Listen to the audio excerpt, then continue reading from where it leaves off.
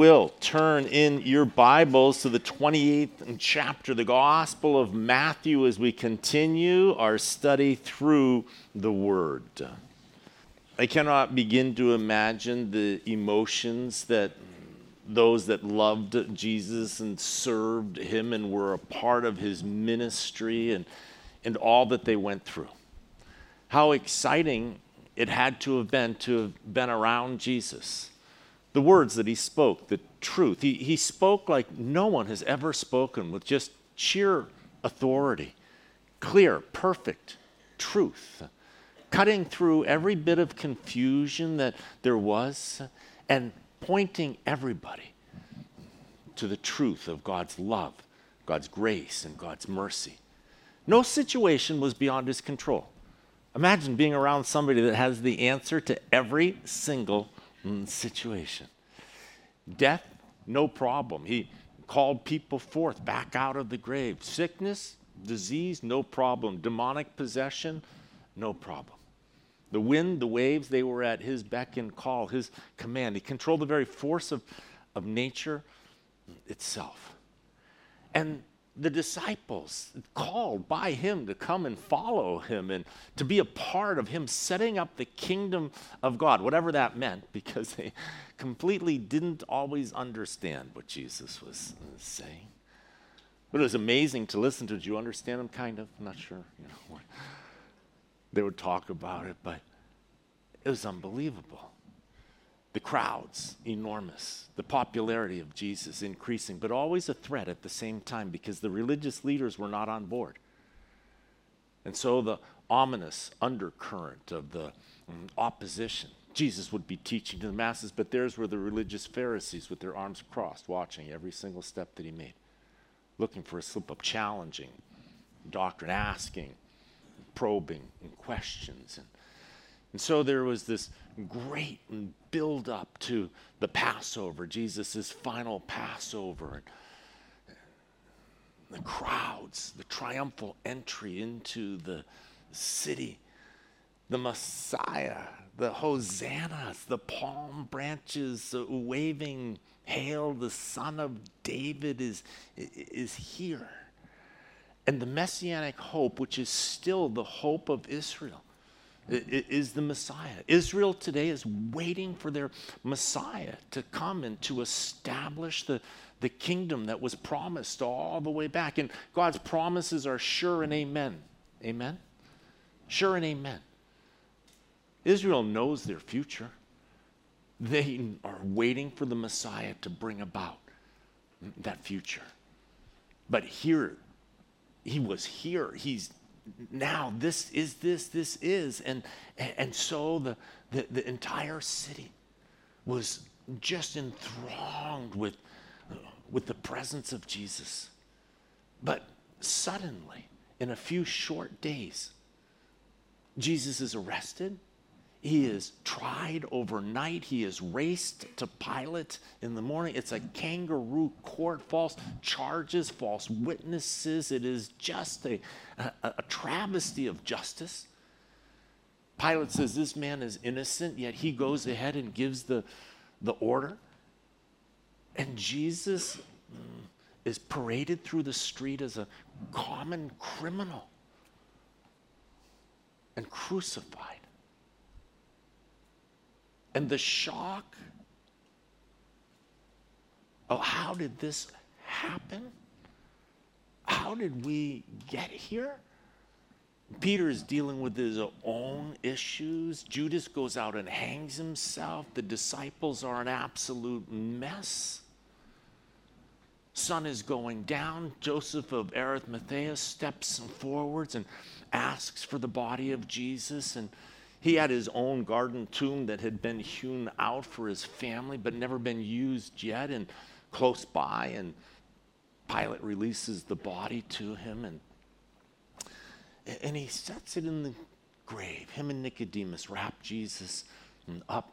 The sun is going down. It's Shabbat. It's the Sabbath. The stone is rolled over. The tomb is sealed, and everyone goes to their houses. The next day, the religious leaders are concerned.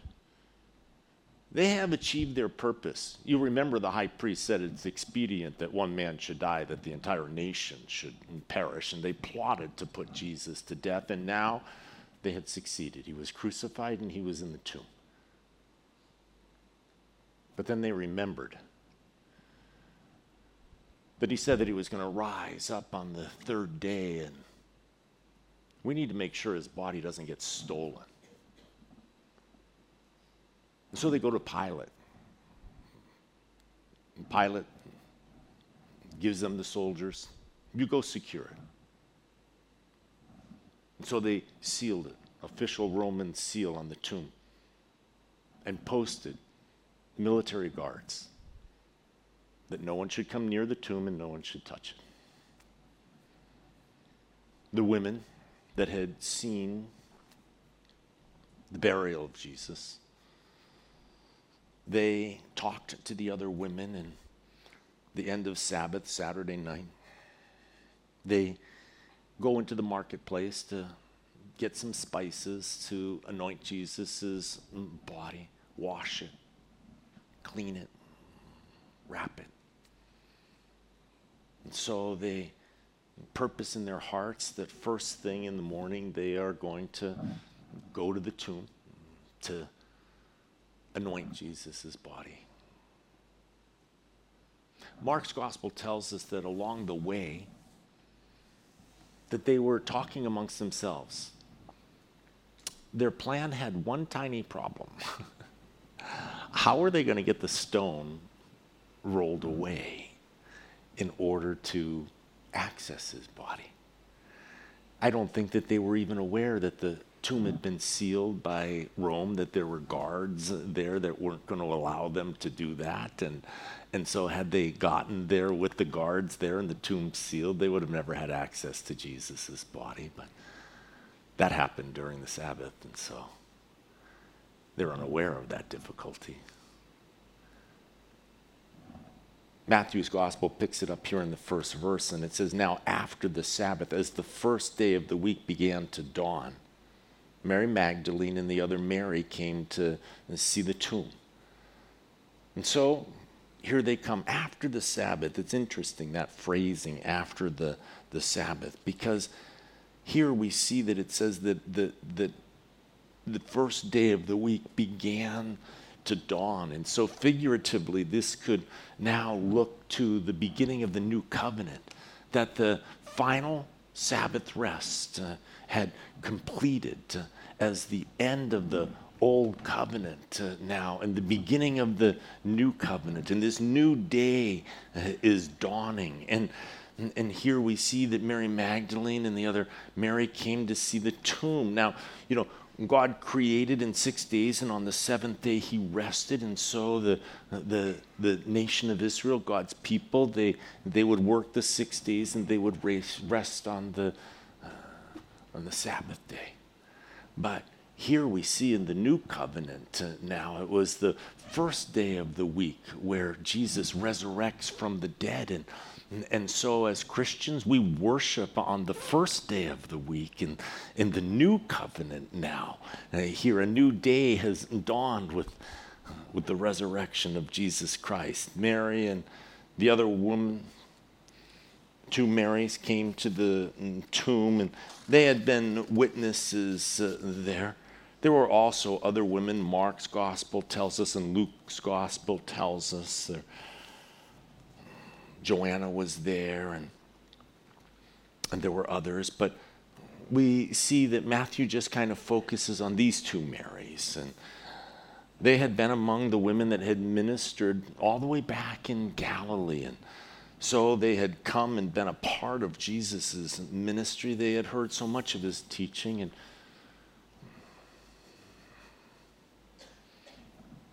they had seen Jesus' body put into the tomb.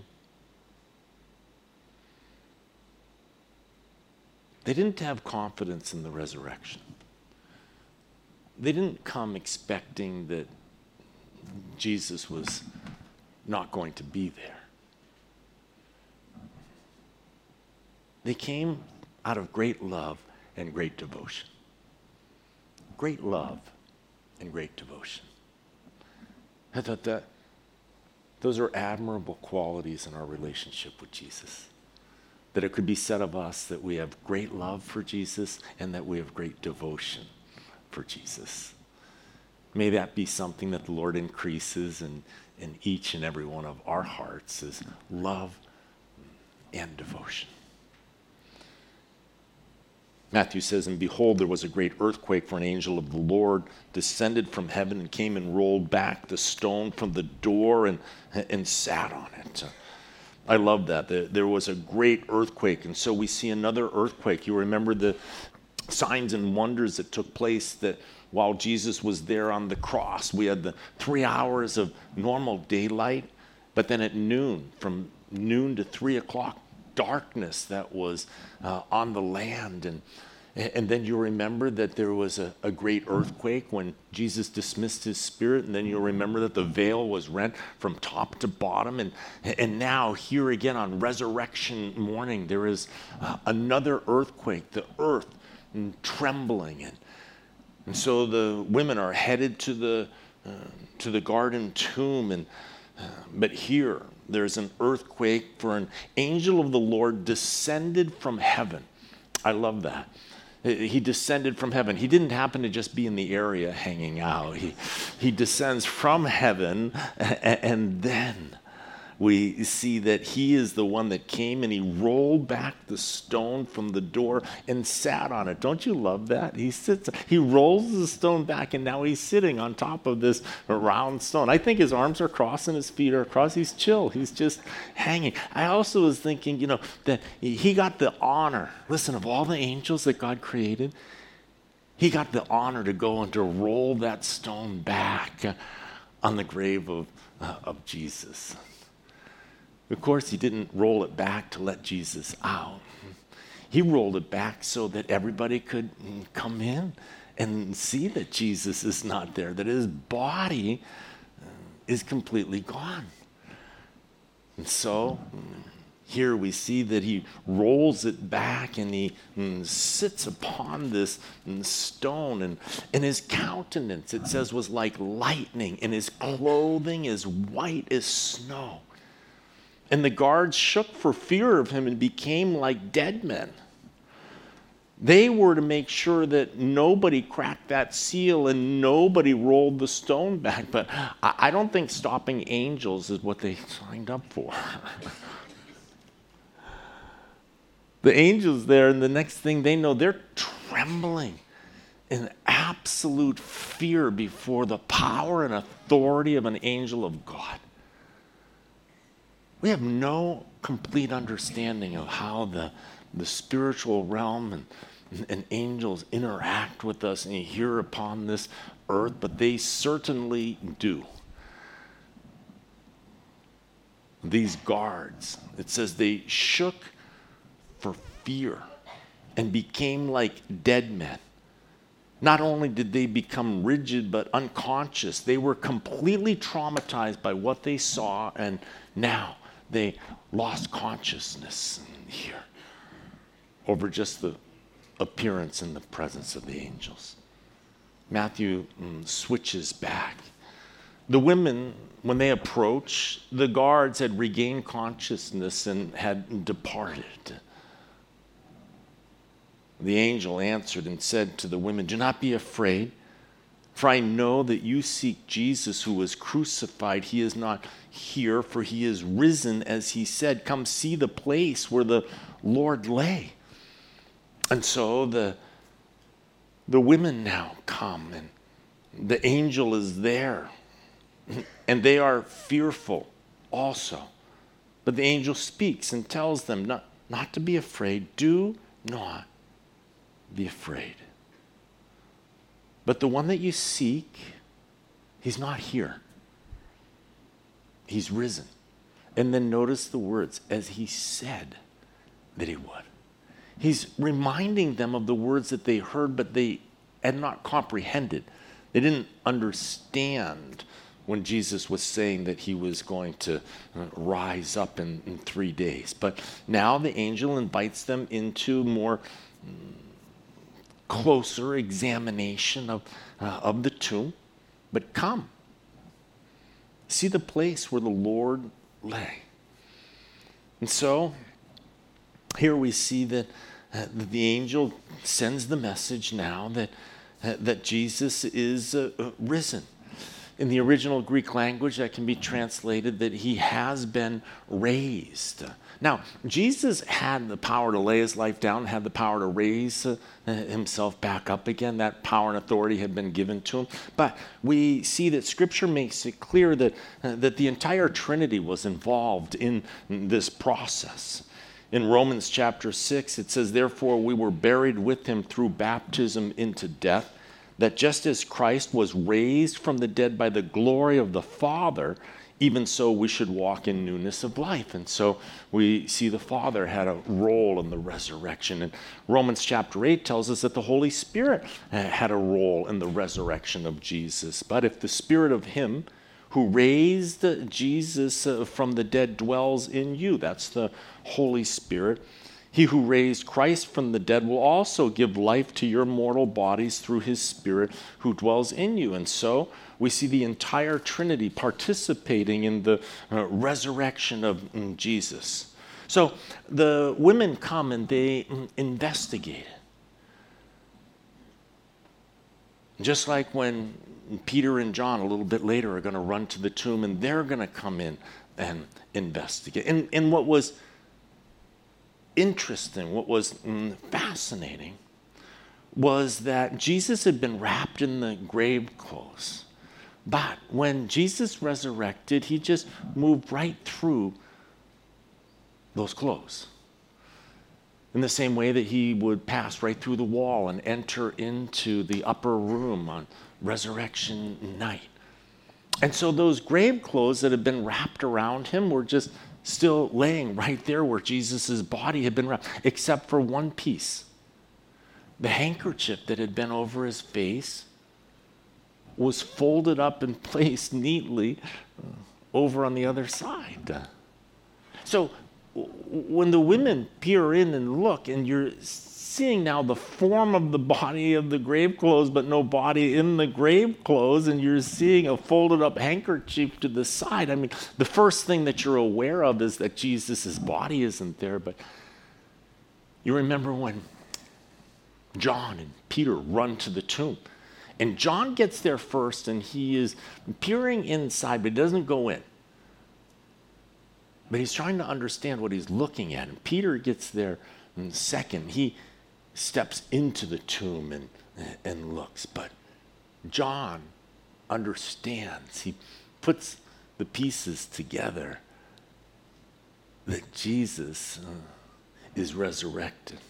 And so the women now come in and poke their head in or look in or see. And in verse 7, and go quickly and tell his disciples that he is risen from the dead. And indeed, he is going before you into Galilee, and there you will see him. And behold, I have told you. And so the angel tells them that they're risen, tells them to investigate it, and then tells them to go and tell the disciples also that he is risen from the dead, that he is alive, and that he will meet them in Galilee, just as he had told them. And so they went out quickly from the tomb with fear, it says, and great joy, and ran to bring his disciples word. And so they depart from the tomb with fear and great joy. They are still unnerved by the presence of this gleaming, powerful angel sitting on top of the stone, though there was a benevolent message, a great message, tidings of great joy. They rejoiced in what they heard, but they were still a little shaken by the encounter with the angel. And so they ran to bring his disciples word. And as they went to tell his disciples, behold, Jesus met them, saying, rejoice. So they depart from the tomb, and they're headed back to the city to tell the disciples what the angel had told them, that Jesus is alive and that he has risen from the grave. And before they get back to the city, before they get to the disciples, Jesus appears to them saying, rejoice. Now, rejoice it's just a common greeting. It's just like, good morning. And here's what I wonder. I wonder, do they turn the corner and there's Jesus and he's just walking the other direction? Good morning, ladies, and just casually does he appear in front of them and startle them and then say good morning and all? But it's just this common greeting that they had heard Jesus say to them hundreds of times, and he greets the ladies who are filled with joy and fear before they meet Jesus. And so they came and held him by the feet and they worshiped him. And so here we see that now they fall down onto their face and they just begin to worship him. They do what every single person, believer or unbeliever, will do one day. And that is they bow before the presence of Jesus Christ. And every single person on the face of the earth will either be made to bow or will bow and worship of him freely. And so here we see the women bowing and worshiping him freely. And then Jesus said to them, do not be afraid. How often Jesus is telling us not to be afraid, not to worry. Don't worry about tomorrow, what you're going to eat, what you're going to wear. Don't worry about the stresses and the strains of life, anxiety and stress and pressure. God says, give that all to me. Rest, trust, live in love. You see, when you're afraid, you're not able to love others.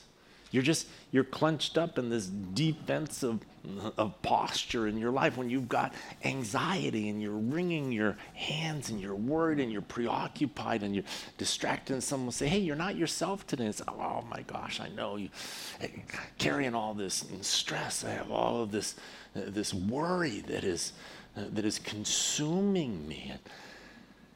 And so it blocks us from being able to love God and to love others, the two things that God wants to focus us on. And Jesus says, trust. Look at the way my Father provides even the sparrows that build their nests, and my Father feeds them. Not one of them falls to the earth. My Father knows what you have need of. Seek ye first in the kingdom of God and his righteousness. And all of these things, they're going to be taken care of for you. Why do you worry? What does it accomplish you? You can't change one hair on your head by worrying. Worrying is going to have no positive effect on the outcome. Amen? I'm going to repeat that. Worrying is going to have no positive effect on the outcome. But science will tell us the physical detriment to the body that stress and anxiety cause. And so here we see how God is constantly ministering to the fear. The first thing that he says to the ladies, now they're mixed with fear and joy. And what is the first thing Jesus goes? He wants to remove that fear from them. Why? So that they can engage him completely. Now, don't be afraid. Do not be afraid. It is the number one negative commandment in the Bible. Over and over and over and over and over, God keeps on telling us that.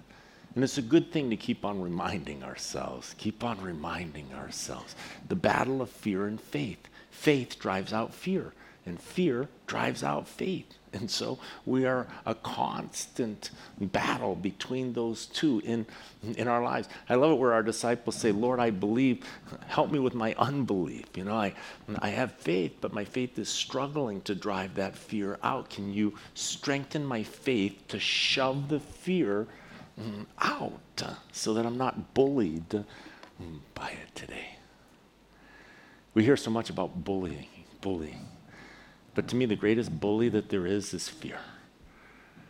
And so that bully needs to depart from our lives so that I'm not pushed around by it, tormented and tortured by it. Do not be afraid of the first words that Jesus says to these women. Go and tell my brethren to go to Galilee, and there they will see me. And so,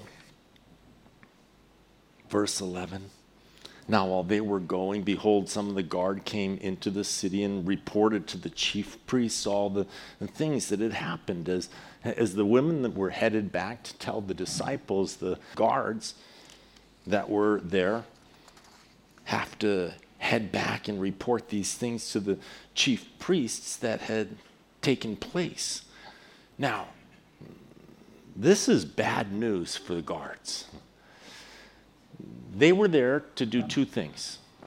A, to make sure that seal does not get broken. That was an official Roman seal, and without an order, that seal was not to be broken. They were there to protect that, number one. Number two, keep Jesus' body from being removed from the grave. Those were their standing orders. The breaking of those orders most likely would mean crucifixion for them. And so suddenly now their failure to perform their task, now their own lives are in grave danger now at what just happened. But it's like one of those, it's not my fault. An angel showed up on the scene, but how are you going to tell your commanding officer, that it wasn't you, that an angel showed up and he's the one that cracked the seal, and we were unconscious. He rendered us unconscious. We were beat up by an angel. That's what happened. And so this story is just not going to fly. It's just not going to fly. And so they now have a huge problem on their hands, and so they go and report to the chief priests, what had happened. Now, once again, the chief priests, they have experienced the darkness. They have experienced the earthquake when Jesus died. They have experienced the rending of the veil, and now there's an angel, and he's the one that broke open the seal and rolled the stone back, and these guards end up unconscious. And rather than being able to see, hey, maybe we should just rethink this whole thing, they just double down and they just keep pressing forwards. They're not interested in examining exactly what happened. They're just concerned about their plan and what this does now to their plan. They're so self-willed that they're completely blind to the things that are happening around them. The hardness of heart. Keeping a soft heart. How important it is. Keeping a teachable spirit in our lives with the Lord. Asking God to continue to show me and teach me and help me. And so here we see the hardness of their heart. In Hebrews 3:15 it says, today, if you will hear his voice, do not harden your hearts as in the rebellion. And so we see the opposition to Jesus. We see the tremendous popularity by the people of Jesus, but we see the leadership, those that had authority over the nation. We see how opposed they were to Jesus. It began at his birth. And Herod, who was the king, and we see that he slaughters the innocent babies in Bethlehem to try and destroy Jesus. We see that Jesus, Mary, and Joseph have to flee to Egypt because of the persecution that was against them. We see that the religious leaders seek to have him destroyed. It is profitable that one person should perish, then the whole nation should die. And so here we see they accuse him of being satanically inspired, of breaking God's law by healing on the Sabbath, of blasphemy for claiming that he's the Son of God, that he's the Messiah. And yet, here we see that now they plot and basically blackmail Pilate in order to have Jesus crucified. They used armed forces to keep his body in the grave. And now, since they couldn't keep his body in the grave, now they're going to use bribery to try and keep the thing quiet. And when they had assembled with the elders and consulted together, they gave a large sum of money to the soldiers, saying, "Tell them his disciples came at night and stole him away while we slept. And if this comes to the governor's ears, we will appease him and make you secure." So here's a generous donation, and all we want you to do is to just say that the disciples came and stole the body, and we'll keep you alive. We'll keep you safe. With the governor, don't worry about it. We know how to handle Pilate. And so, their choices. Go and tell Pilate what happened themselves, and they will probably be executed. Or take the donation, change the truth a little bit, and just move on your way. And so the soldiers, they sell out their integrity to preserve their life. And the religious leaders, verse 15, so they took the money and did as they were instructed. And this saying is commonly reported among the Jews until this day. And so here we see that now they seek to cover up their sin. They seek to cover up their actions. And then the 11 disciples went away into Galilee to the mountain which Jesus had appointed for them. And so Matthew doesn't give a list of all of the people that Jesus appeared to. You remember that the first one that it appears to is Mary Magdalene at the tomb. But remember how John writes his gospel later? And so he adds that detail, that the first appearance of Jesus wasn't to these women, but the first appearance to Jesus was to Mary Magdalene first, and then to these women.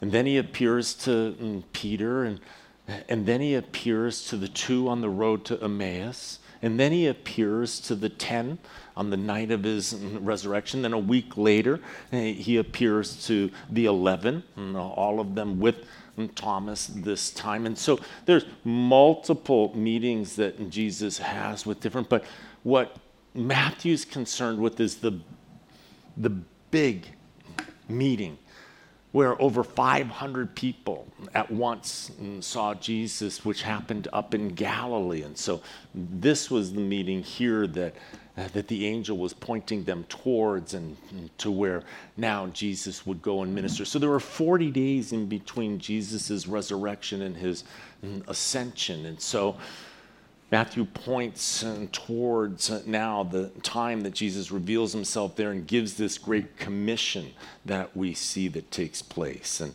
we know that Jesus will come back to Jerusalem and that he ascends from the Mount of Olives. And so that's right there in Jerusalem. But we see that he spends time with the disciples up in Galilee. He will restore Peter on the shore of the Sea of Galilee when Peter fishes all night and comes back and doesn't catch any fish. And Jesus is on the shore with breakfast waiting for them and all. But it says in verse 17, Matthew says, and when they saw him, they worshiped him, but some doubted. So that is, most commentators believe, but some doubted this. This was now a reference back to doubting Thomas. And you'll remember that again, that we are given that story in greater detail where Jesus appears to the 10 on the night of his resurrection, and Thomas isn't there. And the other apostles tell him, he came into the upper room. He was here with us. And, and we talked to him, he ministered to us. And you remember Thomas says, I will not believe unless I see the nail imprints on his hand and examine his feet and touch his side.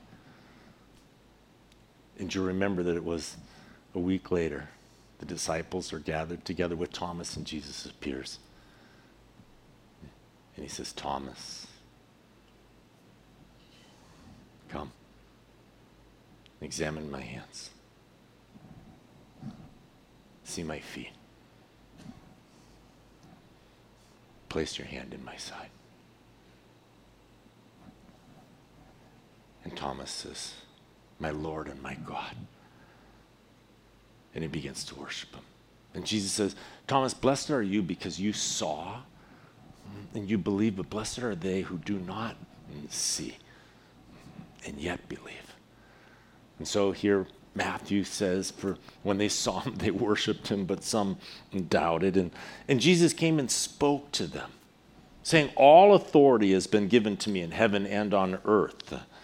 And so authority here means the right to use power. And we see that Matthew stresses the authority of Jesus Christ. And now he closes the gospel,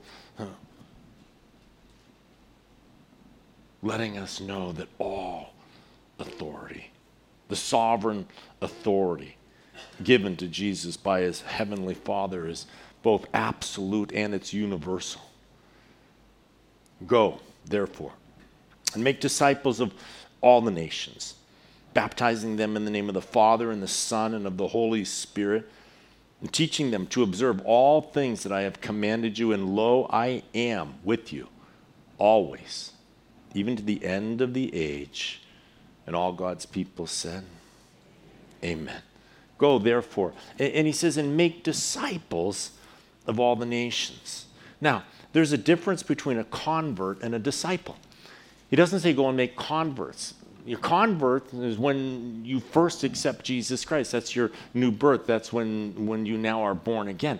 But the minute that you're born again, you need to grow in the grace and the knowledge. A disciple is a learner. And Jesus has invited us to follow after him. And so now it is a continual process of learning the way that Jesus lived, the way that he calls us to live. It is this discipleship process where Christ, through the Holy Spirit, is discipling each and every one of us. And so go and make disciples. So we don't just want to get people saved and then just go on to the next person and on to the next person and on to the next person, but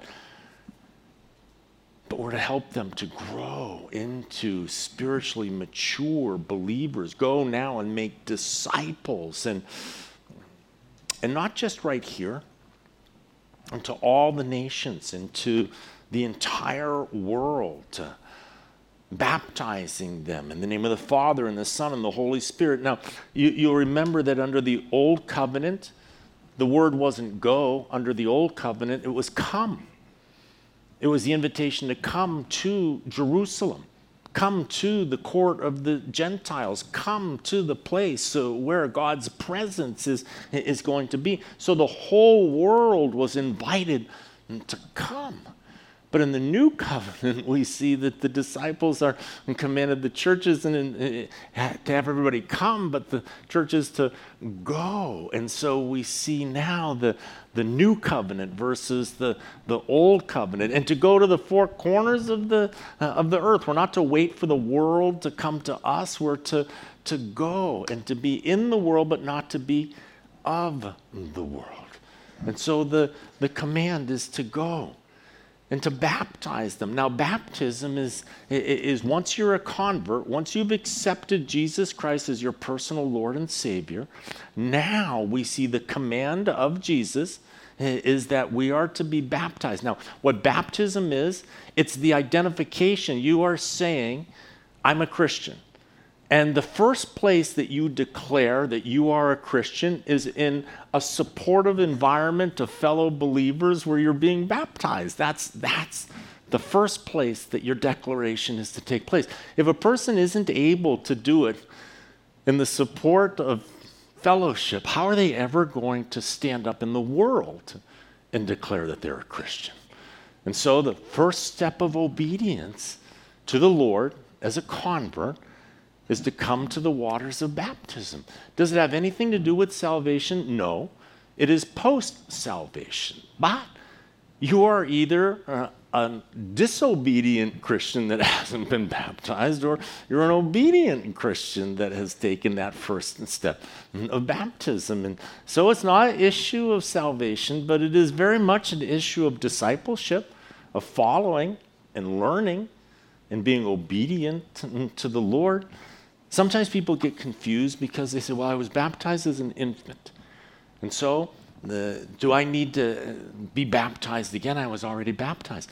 But once again, a biblical baptism happens after you've accepted Jesus Christ as a personal Lord and Savior. It's your declaration that I am a Christian. That's what your baptism is. And so here we see that we're all called to it. And then teach them to observe everything that I command you. And then know this, I'm with you. You are not alone. Where two or more are gathered together, there I am in your presence. As we close our study here, I want to draw our attention right there to verse 19, right? The very first word, go. You see, once you're saved, once you've experienced new birth, new life, you now are a new creation in Christ. The old things have passed away.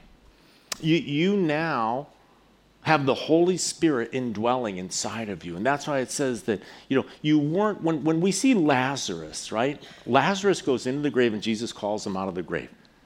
And he calls him back to life. You see, when we got saved, we weren't called back to our old life. We now have a brand new life. Lazarus comes back out of the grave and picks up his life right where he left off. He wasn't changed. He just was brought back to life again. When you're born again, you're turned into a completely different creation because you now have the indwelling of the Holy Spirit that is inside of you. And so you have the dunamis, the power of the Holy Spirit that is going to lead you and guide you and help you and comfort you and is doing the work of changing you. You don't change yourself. The Holy Spirit changes you, and you cooperate with, you yield to the work of the Holy Spirit that is going on. You don't fight against it. You say, okay, Lord, keep on changing me. Keep on changing me. But then what am I supposed to do? Now that I'm saved, do I just wait for heaven? Do I just live now and collect pleasure and fun and ease and live life knowing that I'm going to heaven and my salvation is secure? And we see that as a disciple, each and every one of us is told now that we're to go. But the question is, where am I supposed to go? It's like, okay, Lord, I'm willing. Where do you want me to go? That's a good question. What's the answer? It's probably, as a pastor, one of the questions I get asked the most. What should I do? How can God use me? And the answer of go means this to me. It means go, spend time in your mission fields. Your mission fields. And I would say that to each and every one of us if we had a chance to sit down. And probably your next question would be, well, what are my mission fields? And I would say, now let's talk. What are your mission fields? If you're going to serve God, you're going to go out into the mission fields and you're going to spend an hour or two pulling weeds and watering and plucking in this field. And you might do that on Thursdays, and on Fridays, you might go over to this mission field over here and spend some time over there and spend an hour in that field and help out with whatever needs to happen in that field. And on different days, you can go to different fields, whatever fields, mission fields that God has for you.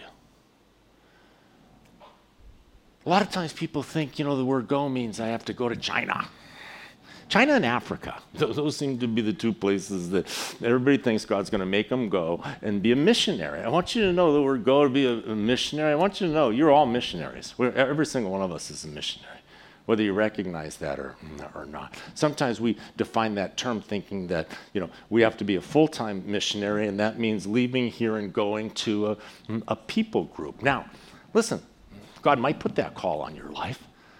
That's going to be a call on your life. And see, that mission field becomes a burning passion in their heart to where they can't stop thinking about that, where they know they can't even sleep. They're just so burdened by these people over there that they need to go and to help them. That's the mission field that they're being called to, and that's awesome. And then we want to be able to help them. We want to help everybody into whatever mission field God is calling them, and support them and encourage them. So how do I know what my mission field is? Well, first thing you do is you start praying. It's the first step. God, show me what my mission fields are. But practical reality is this. If you're a husband or a wife, your first mission field is your spouse right there. You want to be able to be praying for them. You want to be able to minister to them, to love them. See, what is the mission field? It's expanding the kingdom of God. And so it's seeing the expansion of the kingdom of God. You want to see the expansion of the kingdom of God in your own life, you're a disciple. See, a convert doesn't need to go. A convert needs to grow. A disciple now, okay, you need to keep on growing and then put some hours out into the mission fields. So spouse, praying for your spouse, loving your spouse, serving your spouse. That's mission field work right there. Your children, intentional, seeking to build the kingdom of God in their hearts and in their lives. And that mission field changes. What that looks like when they're little, and then when they're teenagers, and then adult children. And sometimes it just means praying. Sometimes it's just a dedicated, I'm going to pray for them this amount. During the course, I'm going to spend time spiritually laboring in that field for them. And so that's that mission field. Maybe you have a heart for the homeless. I mean, it just breaks your heart. And every time you see a homeless person, you're just like, I can't sleep. I need to go get involved in that. And so God is calling you. So once a week, once a month, once a quarter, you go and get involved with the outreach, a shelter, and now you spend a little bit of time in that field. Just putting your hands in a little bit. Might be to any of the issues that you are burdened with. It might be for the youth and the next generation. So you volunteer at the school, or so always it's prayer. Whatever area of your mission field, it's prayer plus action. It's prayer plus action, because prayer is the action. So you're praying and then you're doing, and that is now spending time. And God says this, that he who's faithful in the little things, to him what? More will be given. As you start to pray, and God, show me what other mission fields. And suddenly someone comes along and they're involved in something, and God piques your interest. So you start praying about that, and you start giving a little bit of time or treasure or talent to that area, to that ministry. And so you start sowing over in that ministry. And so time, treasure, talent, those are the three stewardships that we've got that are laboring into the mission fields, and God will call you and show you what he wants you to do. And so each and every one of us, it doesn't mean you need to quit your job, move to a foreign country, and now you went in fulfillment. Each and every one of us, go outside of yourself, minister to others, love on others, build the kingdom of God. Wherever God has given you a burden, whatever excites you, whatever you are passionate about, and just baby steps. Just do a little bit. Pray and take a step. Pray and take a step. And guess what? You're going in fulfillment of the command of Jesus Christ. May we be a church filled with disciples that go honoring the Lord. Let's pray. Father God, thank you for your word. God, help us to continue to grow in the grace and the knowledge of you. And so, Lord, help us to know what our mission fields are and help us to be praying and going. It's in Jesus' holy and precious name we pray. Amen.